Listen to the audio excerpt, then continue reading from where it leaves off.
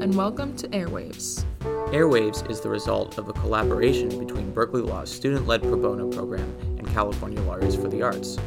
We are the leaders of this project. My name is Stephanie. And my name is Ross. This is a platform where we pursue the most intriguing, pressing, and cutting-edge topics at the intersection of the arts and the law. You will hear conversations between Berkeley Law students and attorneys, experts, and more. The contents of these conversations are not intended to be treated as legal advice and have been reviewed and approved by California Lawyers for the Arts.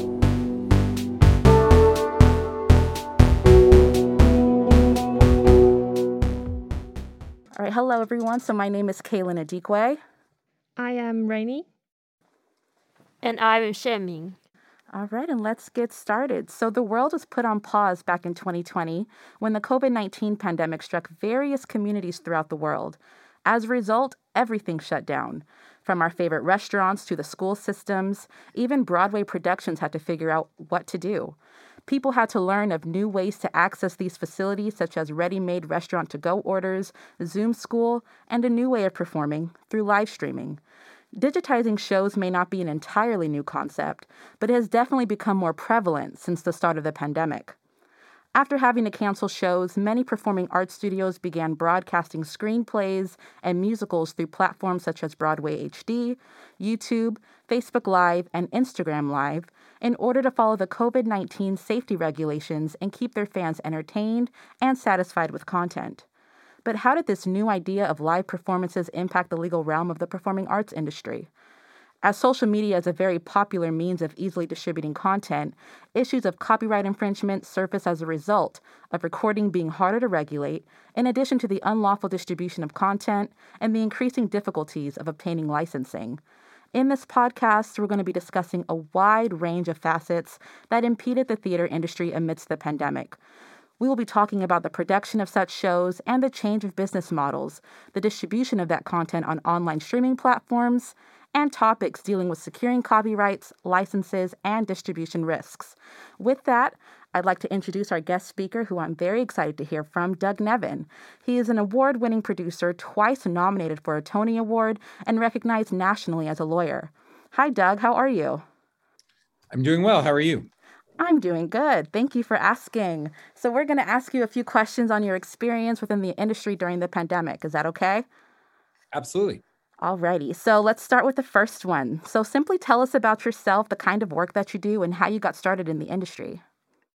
I run a law firm based in New York, the Nevin Law Group, and we are a boutique entertainment firm servicing primarily the theater industry, Broadway, off-Broadway, touring, and also around the world.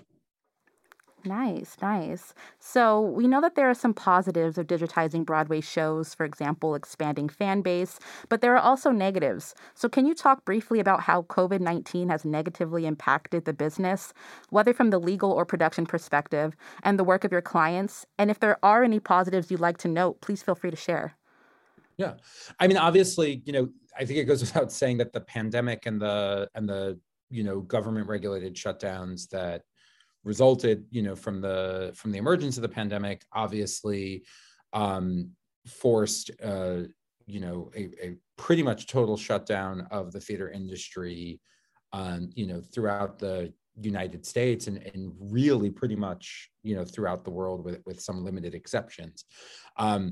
And so, you had a robust, billion-dollar tourist industry that essentially went to sleep effectively overnight, and that impacted not only all the artists and creatives, and crew members and support positions, anybody who makes their living tangentially from the live performing arts, but also it really impacted cities, and hotels and restaurants and businesses in the areas.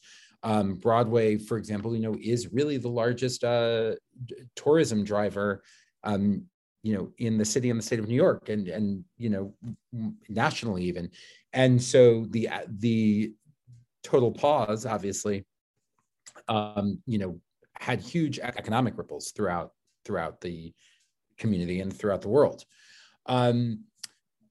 It did require pivoting, I think, to some degree, of not necessarily moving live productions online, but in creating, digital performances or digital, streaming performances from home, et cetera. This also timed, I think, with two other sort of emerging developments. One is live performance that is in fact digitally transmitted at the same time that it is being performed live, from a performance space. And that is something that I think we'll probably continue to see a bit of that. But then also the distribution of professionally captured live captures of major productions. And some of that was, a lot of the captures that actually were distributed during the shutdown none of them were filmed during the shutdown, except for one or two, Come From Away and Diana. But when you look at Hamilton on Disney Plus or What the Constitution Means to Me on Amazon, those were actually filmed prior. I do believe that in the case of Hamilton, part of the decision that was made to distribute it, on the Disney Plus platform was because people were at home, and because, the initial sort of audiovisual release, further out didn't make as much sense when you could provide, this content into people's homes. But I think, it's just important to note sort of the distinction between what is content created for the digital marketplace only, which is a lot of what we saw during the pandemic, with pieces like Ratatouille, the musical, for example, versus a digital add-on. So subscription houses, perhaps providing that in addition to being able to purchase a ticket to go and view a performance live in the theater, but to also log in from home, which is something that I think will probably continue in some way. And then the third is sort of the professionally, captured live captures of the Hamilton, Constitution, Come From Away ilk. Yeah, that's definitely a good point. That was something I was thinking about, how Hamilton was put on Disney Plus. It definitely allowed, a larger fan base. And I think that that's something that will continue post COVID-19 pandemic, that people will start to do that to continue expanding, because I never heard about Hamilton before, and was able to see that on Disney Plus, and that was something I was very interested in. So I'm also aware that not everyone was completely ready to embrace digitizing shows, since it's a common belief in theater that theater is meant for the stage and the stage only. So since the pandemic started, what's a ballpark estimate of the number of shows you've experienced going online? And of those experiences, how did that work out? What can you recall from those times? Yeah, I mean, I don't know that I could really give a ballpark estimate of the number of like digital events that happen. And again, I think that there is sort of a big difference between the distribution on a major platform of a professionally captured live performance versus, what was a lot of digital theater, right? Which was created for theaters and artists to, kind of stay engaged and earn some money and keep their sanity during the pandemic. And often those were done, as benefits, as fundraisers, et cetera. But, I think that there were some kind of seminal moments, during that era, probably Ratatouille, the TikTok musical, which aired, on January 1st of 2021, I think was probably one of the major sort of digital theater events. There were also, benefits of various plays. Terrence McNally's Lips Together, Teeth Apart was done as a benefit. Michael Urie revisited Buyer and Seller as a benefit for Broadway Cares Equity Fights AIDS from his apartment. Things like that. And I think that was, those events, I think, were a combination of sort of creative need, but I think also providing a service, bringing theater and art into people's homes at a time that they couldn't come to the theater. All right. Thank you so much. So before the pandemic, have you ever worked with any streaming platforms, had any expertise in it? And what experiences can you share once COVID struck on how that affected your business? Like, how did you guys start to shift into those streaming platforms? So that's an interesting question. So we had experience with sort of the professionally captured live captures. Our firm was production counsel on What the Constitution Means to Me, both on Broadway and on tour. And so when the Broadway production of Constitution was being captured, and it would ultimately, be distributed on Amazon, we were able to advise our, producer clients on that transaction. So that was the kind of transaction that we were familiar with. The notion of creating something purely digitally, like the Ratatouille, the TikTok musical, that was, at least in my experience, sort of born of the pandemic, right? Because theater is kind of by its very definition, performed live in front of an audience, in a communal environment, right, where the audience and cast are in the same place at the same time, and the audience is in some ways a character in the story. So that's different when you are, when you're streaming something digitally and the audience is not there. All right, I completely understand everything you're saying. So one of my final questions before I turn it over to my partner here is, one thing the pandemic gave us was realizing how valuable technology is and how much we can accomplish with it. But so as we move forward, how do you anticipate business going post the COVID-19 era? With the reopening of theaters, how do you see online streaming of shows going in the near future? I know we kind of tackled this a little bit before, but do you have any further insight into that? Yeah, I mean, my sense is that we sort of like outlined those three things, right? Digital only events, digital or streaming availability as a sort of add-on or supplemental means of viewing a project, and third, professionally captured live captures. My sense, and in some ways, candidly, and this is my own personal view, my hope is that the first of those three models, kind of disappears as much as possible. I think that an entirely digital performance where people are performing, sitting in their closets and their, and their kitchens and their, wherever they have good sound in their apartment, and sort of reading a role at a screen, while other people sit and watch those in their homes. That I obviously is not theater in the traditional sense. So I would hope that now that it's safe to be back in the theater and it's safe to congregate, it's safe to perform and collaborate, that we hopefully won't have to sort of continue with that era of pandemic theater. I think the second notion, which is making a live performance available digitally in addition to to in-person attendance, I think that is interesting, right? And so there are theaters, including Berkeley Rep, where you all are in Berkeley, which does offer, I gather, or has been offering, and other theaters are doing this as well, and the opportunity to purchase a ticket, but to screen the performance at home, from the comfort of your own home. Second Stage recently did this with the final 2 weeks of performances of Clyde's, Lynn Nottage's play on Broadway. And I do think that that's important because that allows for accessibility. It allows for people to see things, even if they are not physically in the city where it's being performed. It can provide another income stream for authors, within reason. So I think that is important, and I think that can be an interesting tool and an exciting supplemental tool.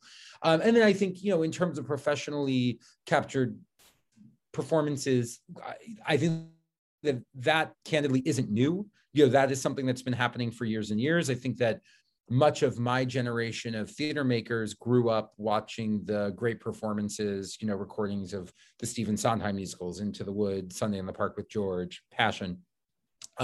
So that's actually not really new.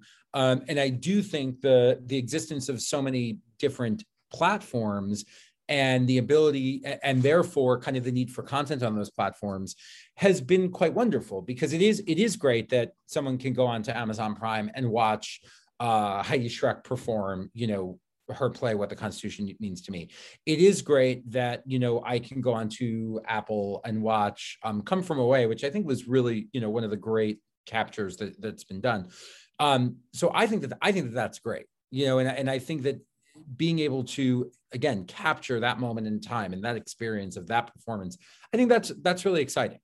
Yeah, definitely. I'm also with you in that, there are some positives coming out of, digitizing Broadway shows being more prevalent. But I am also hopeful that it doesn't take down the value of seeing a show live. Nothing beats being able to hear the live orchestra and the lights, the dramatics of the lights.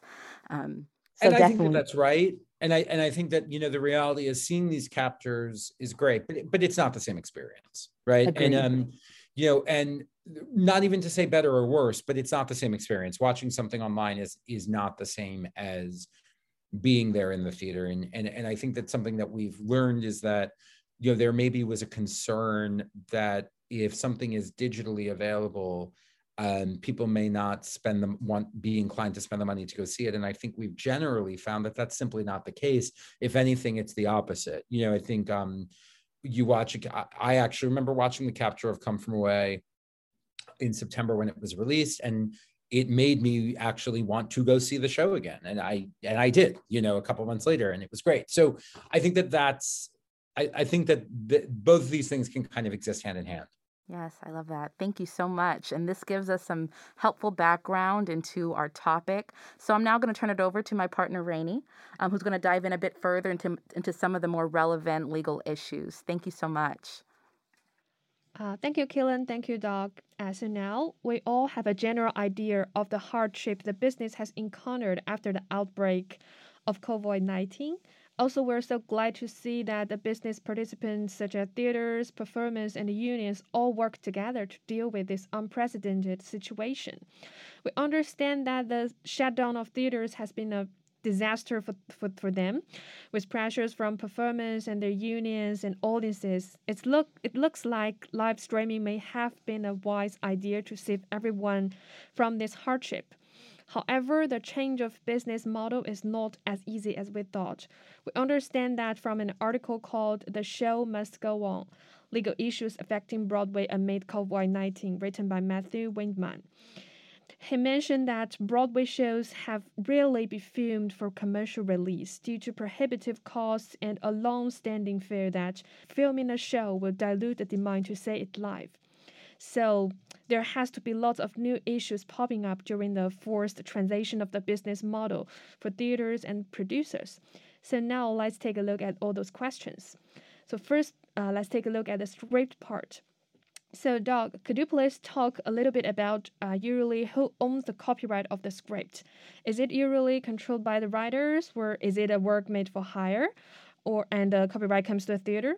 So does the copyright arrangement form needs to be adjusted due to the need for this live streaming of plays? Yeah, so in the theater, in the United States at least, playwrights will retain the copyright in their pieces. And so, and essentially when a playwright is granting permission to a producer to present a play, they're essentially granting a license in the live performance rights in that play. All other rights are reserved to the author. And so one of the questions that has come up, and has come up quite a bit at the beginning of the pandemic, is what is the digital performance right? Is it simply the live performance right, but with a modified means of bringing the play to the end user, meaning rather than someone being physically in the space, they are simply observing or experiencing the play from their own home. But is that just a sort of a supplement to the stage rights that are typically granted, or is it an entirely separate right that needs to be granted separately? And a question that is being asked quite often, particularly with respect to older plays, where audiovisual adaptations may have been made years and years ago, is that separate from audiovisual rights in the play, right? Which would be reserved to a playwright, typically, but B, may have been granted by a playwright to a film producer if a film has previously been made of that play. Okay. So, based on the difficulties you've mentioned, so do you ever like handle the similar such issues for your theater clients during this time if they ever want to make a live performance? Yeah, so we would either, we would look at existing rights grants and make a determination as to whether that was covered or not. And if it wasn't, we would usually just, work with the writers' representatives to make sure that the necessary rights were available. And generally, this is a hopefully once in a century event. And so, I think everybody understood the uniqueness of the moment and was doing their best to move things forward. Okay, so we'll see this is like a new issue. There are not very like case law or statutes to refer to. Would you say like that? Lack of authority, is that true? This is a somewhat, as technology evolves, right? This is a somewhat novel item. But it is pretty common now in most rights grants for plays to reserve the right to do a professionally captured live capture. And often, recently we will often see in agreements the right to offer digital access or digital ticket purchase to a live performance, usually behind a paywall, et cetera. That is just to say that is something that we've seen some not-for-profit institutions do. We have not seen that happen wholesale commercially on Broadway yet. Thanks for the clear clarification. So are there any unions being involved in this process? Or it's more like you can just talk to the representative of the playwrights? Yeah, so we will typically deal directly with the playwrights representatives, but many playwrights are members of the Dramatists Guild, which is not a union, it is a guild. Mm-hmm. But the guild will advise its its members on best custom and practices. Okay, good to know. So now let's move to the performance part. We understand that there may be very little space left for the theaters to negotiate because the unions, the guilds, basically have all their terms set based on their standards. But we also understand that with the play being online, there may be some jurisdiction issues between Actors Equity and SAG-AFTRA, because SAG-AFTRA normally controls the shows that are played online. So is that true? And does that mean that theaters have to be abided by requirements from both the guilds? So it is true that there has been a bit of a question as to who has jurisdiction over certain types of digital exploitations. It is not typically the case that one will have to comply with both Equity and SAG-AFTRA, but there has been some bit of a kind of turf war, just trying to understand as to which union has jurisdiction where. We do generally agree and understand that if a play or a musical is being performed in a theater and is being streamed digitally to viewers watching at home, that would seem to be an Actors Equity jurisdiction production, because the performance itself that is being transmitted is a live performance over which Equity would have jurisdiction. If something is being produced only for digital transmission, that is where it can get a little murkier, and so there will be a variety of factors. So apart from the union part, do you think there's anything new with the performance with actors for this live performance, where it's with the performance there are actually nothing special for them because their work is not that different than before? Well, I think it is different. I mean, I think if you're performing, I think that if you are performing in digital theater, I think it is a different medium. It requires, it requires different tools. You often can only use your upper body, right? In terms of your performance, there's usually not a set that you can move around. And people are also performing in their own space and need certain technical equipment, ring lights, and and the like. So I think it is a very different situation. So would that like pose different challenges, difficulties for lawyers regarding their agreement, or it's more like their art part will be affected mostly? We don't represent typically actors and actresses. We typically represent the production. But yeah, I do think that there are different conversations to be had based on a production plan. Okay, sure. So now let's take a look at basically the most important part, the production process. So the first question we're very curious here is, how does the recording process actually work for those shows that are designed for live streaming? So is it like just an ordinary recording with no specific art value consideration, and the main purpose is to get a whole picture of the show, or will you put actual like art value consideration in deciding how to record it and present it, like the position of the cameras, the use of background music, sound effect, and stuff like that? Yeah, I mean, I think that it depends on what's being done, but I think that generally the notion of just putting a camera in the back of the theater to try to get the full to kind of capture the full production is very much not what we're looking at these days. The professionally captured performances that we were talking about earlier, I mean, I think anyone can see that Hamilton was recorded with the highest of quality, as were many of these other captures.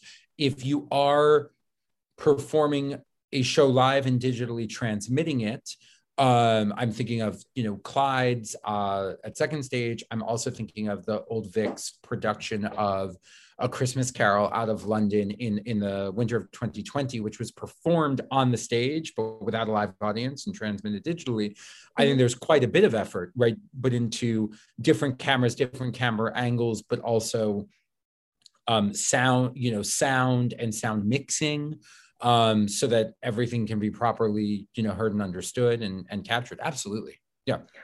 And actually, and just to say, it has been the case for quite a while that archivals are filmed, particularly for Broadway. The Lincoln Center Library for the Performing Arts records for archival purposes most Broadway productions.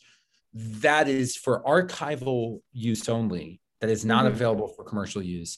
And while the quality is good, those performances are captured for archival and educational purposes. They are not captured for commercial consumption. So there are different considerations. Yeah, sure. So would you say the new forms of live performance, and you need to put more efforts for the recording and put more value consideration? So would that like significantly increase the costs of the theaters? And is that something the business are worried about? Yes, I mean, that is why live captures don't happen all that often. They are happening more often, but they are costly. And so, yeah, sure. Somebody needs to pay for it, and either the producers can pay for it and try to self-distribute. The producers can pay for it and hope that they get a distribution deal that, and a purchase price that will essentially cover the costs that they laid out to create the capture, or a third party can come in. And so there's a lot of different ways of doing it, but it is expensive. Which entity usually take care of the recording part? The theater and the producer will like do it on its own, or like will find an independent contractor to handle it? Yeah, it really depends, right? There are instances in which the theater producers will do it themselves, will raise the money and do it themselves and then sell it. And then there are instances where a production company will come in and pay for it and then find distribution. So it really does depend. So maybe finally about the production part, will there be any like new copyright issue come up with the recording? So who owns the copyright to the recording? Like normally the theater or the online platforms, or they're just like the distribution platform? The platforms usually do not, unless they are also the producers. But that will depend on the production and distribution deal, but it's just important to remember that whoever owns the copyright in the capture does not, or in the digital version, does not by virtue of that acquire any ownership in the underlying play that has been captured. Sure, yeah, that's a different work. So I think my part is almost done. So do you have anything else you want to share with us from the theater side? No, I think that pretty much covers it. Okay, thank you. So now I will turn the mic to my colleague Shenming. And thank you, Rennie. And I think Doug has already answered a lot of my questions. And now I'm really curious about how to have a remote live performance agreement and how to cooperate with the streaming platform. Because I think this is a new platform mode, and I believe it creates a lot of new legal issues, right? So my first question is, today, if a people wants to prepare an online performance, then what details do they need to pay attention to? Like, how can they get the first step and how to cooperate with the online platform? Can you share some of your experience? Yeah, I mean, so I will say the sort of work that we're doing, generally we'll have a designated, we'll either live in a designated platform, right? Like Amazon Prime or Netflix, or somebody will purchase the distribution, will acquire the distribution rights. But there are other instances, particularly when we're talking sort of about the kind of digital theater that was created, during the pandemic, that would often be broadcast, through a dedicated page on YouTube or, something like that. Mm-hmm. So and of course, you have to represent to those platforms that you have all the copyright and permissions to put that content up. And if anyone complains or says that you didn't have, that you are infringing their copyright, et cetera, then the platform can look into it and can, remove the content. Oh, okay. I got it. Yeah. So usually people will prevent their copyright by themselves, or they just let the platform to do that. I mean, the platform won't obtain a copyright in the work. The party creating the work will own the copyright in the work. Okay, I understand. So for these kinds of situations, could you give us some advice that how to prevent the copyright infringement? Because we all know that when we put in pictures or music or videos on the internet, then maybe a few minutes later, they will have thousands of copies, right? So if I am an actor or I'm a performer, I want to prevent my copyright, and what should I do? Well, the copyright owner should always be diligent about policing for infringement. Mm-hmm. But also, I think you highlight one of the reasons that generally something like a YouTube is not, I think, a preferred route, right? I think in the example of sort of theater being available both live and digitally. So if I can purchase a ticket to view something digitally, that will typically be done, not in an open platform, but in a dedicated, password protected link, usually behind a paywall. And I think that is one of the major ways that, copyright infringement is protected.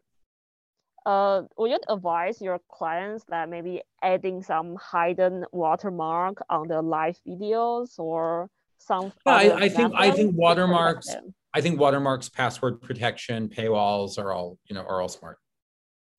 And because I think we discussed a lot in the Rennie and the Kellen's part, so I think that is all of my questions. And I'm wondering if you have any comments to share with us about how to protect the copyrights. Anyone should always confer with counsel regarding, ownership and copyright registration and as I said, policing of any potential infringement. Okay, thanks a lot. Then we'll back to Kellen's.